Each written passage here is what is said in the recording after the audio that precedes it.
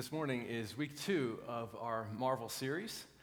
In this series, we're talking about the miracles of Jesus and how we can experience God's power today. I encourage you to participate in this series, not just by coming and worshiping and listening to the messages, but also by using our Marvel reading plan. You can find this week's readings in your bulletin in a section called the GPS, the Grow, Pray, Study Guide, on the back of your prayer list. Every week we'll include the readings for that particular week from our 8-week plan in the bulletin. Also, last week we handed out the entire 8-week plan, and if you did not get that, I would encourage you please to go and get the entire plan at the Welcome Center right after worship this morning. This reading plan will help you go deeper into the scriptures and be strengthened and encouraged by God's promises. For each day, it includes a short reading along with one or several questions for reflection over the 8 weeks of this series. You can meet with others to discuss the readings and questions together or follow the plan individually. And I encourage you to be people who read the Bible and pray every day. This tool will help you do that. It will also take you deeper as we explore the miracles of Jesus in our Marvel series. Last week, we focused on the resurrection of Jesus, and we asked the question, what happened that first Easter morning?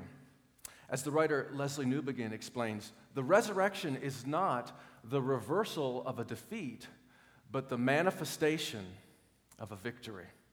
In other words, the cross was not a defeat that then the resurrection somehow made up for or undid or reversed.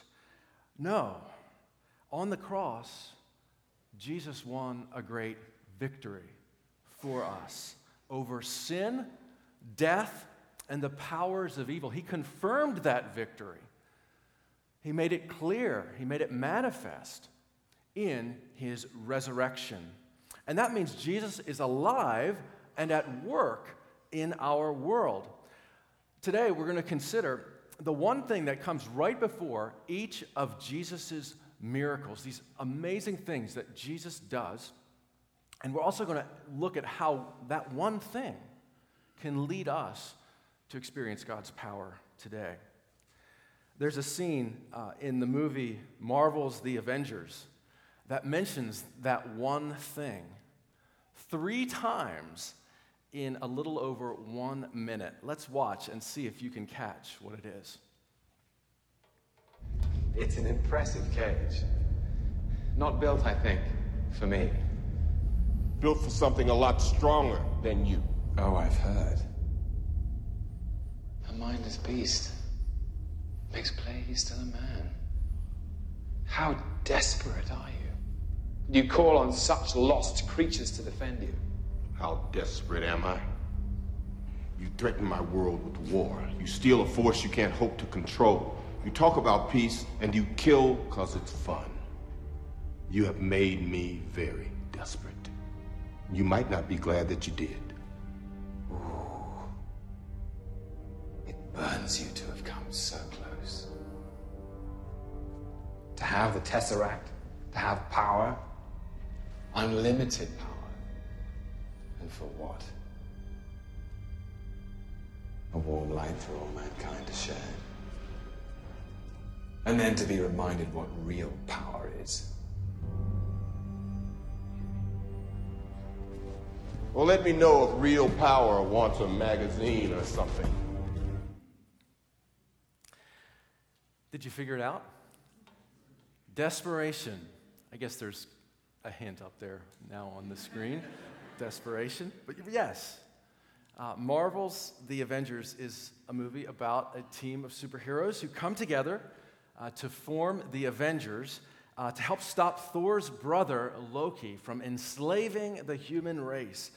The villain, Loki, asks Nick Fury, played by Samuel L. Jackson, one with the eye patch in the scene we saw there, how desperate are you that you would call on such lost creatures to defend you? And Fury responds, how desperate am I? You threaten my world with war, you steal a force you can't hope to control. You have made me very desperate. In that movie, such desperation becomes the catalyst for propelling the Avengers to victory.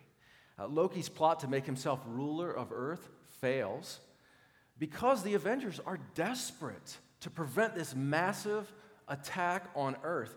In their desperation, they find the strength and resolve to see the task through to the end. Not just in movies like this one, but in real life, desperation can be a gift. It's not a gift we would naturally want. It's not a gift we would ever ask for, nothing you'd ever see on a wish list, wedding registry, or letter to Santa. But desperation can be a gift. And when received that way, then that gift opens us up to the power of positive change and transformation. Here's why. In the middle of our most desperate moments, we're not alone. Jesus bends low to meet us right where we are. We'll see over and over again as we explore the miracles of Jesus that the presence of desperation leads to an encounter with the power of Jesus. Desperation isn't a popular state of being. No one wants to be the girl without a date to prom when all her friends have been asked, or the person sending 100th resume for a job he or she really needs, or the guy on the corner holding up a sign that says anything will help. Desperation isn't a preferred or pleasant condition, but it's the stuff that miracles are made of. If you're feeling desperate right now, here's good news. Miracles are for desperate people. In each of Jesus' miracles, someone comes to the end of available choices, running out of ideas, options, strength, and resources. And Jesus steps in to make things right. Desperation always precedes a miracle. We see this pattern repeatedly in the Gospels, these biographies of Jesus. Someone is blind or lame or dead. Someone's child is sick or dead or possessed by demons. Thousands of people are hungry and there's not enough to feed them. A boat is full of people and it's about to capsize. 10 people are walking around with leprosy, outcast from their families and the community. A woman is bent over in pain. A man's hand is disfigured beyond recognition. A woman has been bleeding for 12 years. Jesus is the miracle worker of those in despair. Jesus is the Savior of desperate people.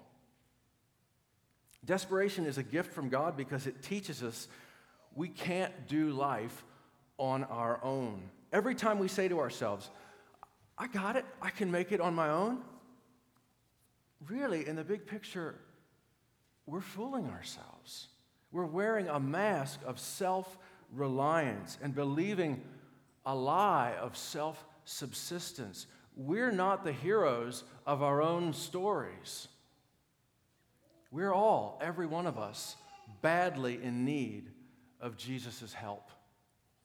But the truth is that it's only the desperate who go looking for it, and they're the ones who receive. Desperation is the gift of not being able to pretend anymore. The hard things send us running into God's open arms. We see this gift of desperation in Jesus' first miracle, a miracle performed of all places at a wedding. We might think, a wedding? That's a time for celebration. Where's the desperation there? What could possibly go wrong at a wedding? Well, I've seen people lose the rings. I've seen people pass out. I've seen members of the wedding party forget the start time and show up late. For my brother-in-law's wedding, due to an unfortunate miscommunication, We even showed up late. Molly was in the wedding party. I was the pastor. We thought we were going to arrive in plenty of time, about an hour before the service. But when we found out it was actually scheduled to begin an hour earlier, how quickly desperation set in. Even during a time of great celebration, like a wedding, all of a sudden, joy and excitement can turn into sheer desperation. Where was the desperation at this wedding attended by Jesus? A party was going on. They ran out of wine, and Jesus gave them a divine and abundant refill. Party on. It's that simple, right? Well, we might think that from our 21st century vantage point. But if we look at this miracle without understanding the background, it almost seems as if Jesus was performing a party trick for the disciples. Hey guys, look at this. But this was a wedding in the first century, not the 21st. The first century was not a convenience culture. No sending someone running to the store for more to drink. First century weddings lasted a week or more. Imagine the cost. And wine was the main beverage for the guests. To run out of wine like this was not a mere breach of etiquette. It was a social and psychological catastrophe, especially in a traditional honor and shame culture. An honor and shame culture was one in which every social act brought either honor or shame to your family or clan. Here we have the most important event of a young couple's life. They were being introduced to life in the community that they would depend on for trade and commerce, support, social and religious community, and even future marriages for their children. For them to get off on the wrong foot like this would have devastating consequences for a long time. At best, they'd be publicly humiliated for years. At worst, they could actually be treated as social outcasts, cut off from the benefits of participating in society. So, when the wine went out and the party had not yet ended, the family was desperate, facing certain shame and guilt. What we see here isn't some party trick by Jesus. Instead, we see an introduction to what we will come to recognize as Jesus' specialty, using his power for the powerless and helpless to eliminate shame and guilt. That's his specialty, using his power for the powerless and helpless to eliminate shame and guilt. Not only did Jesus prevent certain disaster, but he also turned a desperate situation into an abundant blessing. Jesus didn't just turn the water into wine, he turned it into the best wine. And there was more than enough for everyone. When we find ourselves in situations that could bring shame and guilt, we recognize that Jesus is the rescuer of desperate people.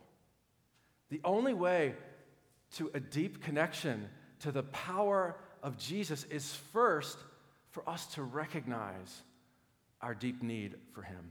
If we think we can enjoy his power without first admitting our own powerlessness, we are mistaken. When we find ourselves in a place where we run out of strength, that is precisely the place where we may run into Jesus. That's a big part of my story. I remember a time when, as a young teenager, I was totally desperate. It didn't look that way on the outside. We have all kinds of clever ways to conceal desperation, don't we? But on the inside, I was hurting, and I was lost. In one sense, that may be the worst kind of desperation, because people around you can't tell. You look okay. You put on a good face. To them, things seem normal. But deep down, you're hurting so bad, you're desperate. And maybe you start to wonder, does anybody understand? Does anybody even care? At a low point in my life, I asked those same questions. Who understands what I'm going through now? Who even cares about how I'm hurting and desperate? And what I found out in a way that far exceeded my expectations was that Jesus understands. Jesus cares. When your circumstances lead you to ask those same questions, the same answers are there for you as well. No one understands and no one cares as much as Jesus does. In the movie Marvel's The Avengers from 2012, desperation drove the superheroes to come together and save the world from destruction. More movies would follow, leading to the most recent one, which was released last week. No spoilers, I promise. Truthfully, I haven't even seen it yet. If you have, don't tell me, please. But these superheroes, known as the Avengers, have a knack for showing up in desperate times and saving the day. And I think there's something compelling about that. There's a reason why this movie series has been breaking all kinds of records. And I think it's because deep down in our hearts, we want a story like that. We want to see it. We want to hear it. We want to dare to believe that it could be true. And that's just something up on the big screen. But in real life, in our everyday lives, we have a Savior, Jesus. He saved us in the most extraordinary way by dying for us and rising from the dead. He took our shame and guilt upon himself, and he saved us because he loves us. We couldn't do it on our own. We could not save ourselves. We were desperate for a Savior. And Jesus Christ, God in flesh and blood, stepped into our desperate world and laid down his life to save us. To Jesus, you are worth that great sacrifice. Our desperation can drive us to him. And when we recognize our desperate need for Jesus and go straight to him, we see that he can handle our desperation. That's when he does his best work. We are drawn to the miracle stories because of God's power on display. But in addition to his power, there's a quieter characteristic also on display in the miracles of Jesus: our obedience. We see that in our passage for today. When the wine was gone, Mary, the mother of Jesus, said to the servants, "Do whatever Jesus tells you." In other words, listen to Jesus and obey him. Think about what it must have been like in those desperate moments for the servants. This celebration was a huge workload for them. They were feeding and serving all the guests for a party lasting days. They were working overtime. Plus, I'm sure they were tired. And also feeling helpless now that they could see there was no more wine. Would they be blamed? But they were willing, for some reason, they were willing to listen to what Jesus had to say and to do what he instructed them. It sounded strange. He gave them instructions to get these jars, fill them up with water. I mean, this is water, Jesus. We need wine. They didn't question. They obeyed. And because they did, they witnessed a miracle. They had a front row seat to God's mighty acts in ways that other people didn't, because other people just saw the end result. Oh, there's more wine and it's the best. That's wonderful. They knew Jesus had done something miraculous. By obeying God, we are playing a part in his grander plan. You know, it would be far easier for us just to kind of sit back like we do in a movie theater and just let it all happen and just watch it all. But that's not what the Christian life is meant to be. It's not a passive experience of coming into a sanctuary and sitting down and doing nothing. That's not it. There's so much more. This is about us getting involved. This is about us playing a part, and that you have a part to play in God's great saga of salvation. God wants to involve each of us in the plan for his kingdom to come here on earth as it is in heaven. If you would like a front row seat to see God at work and be part of the amazing transformation of the world we live in, put on a servant's uniform and do everything Jesus tells you. Your desperation is a gift if you allow it to be. Don't try to hide the places of your weakness, dryness, or running out. Instead of running away from these things, lean into them. This is where you're going to meet Jesus. Your best will always run out.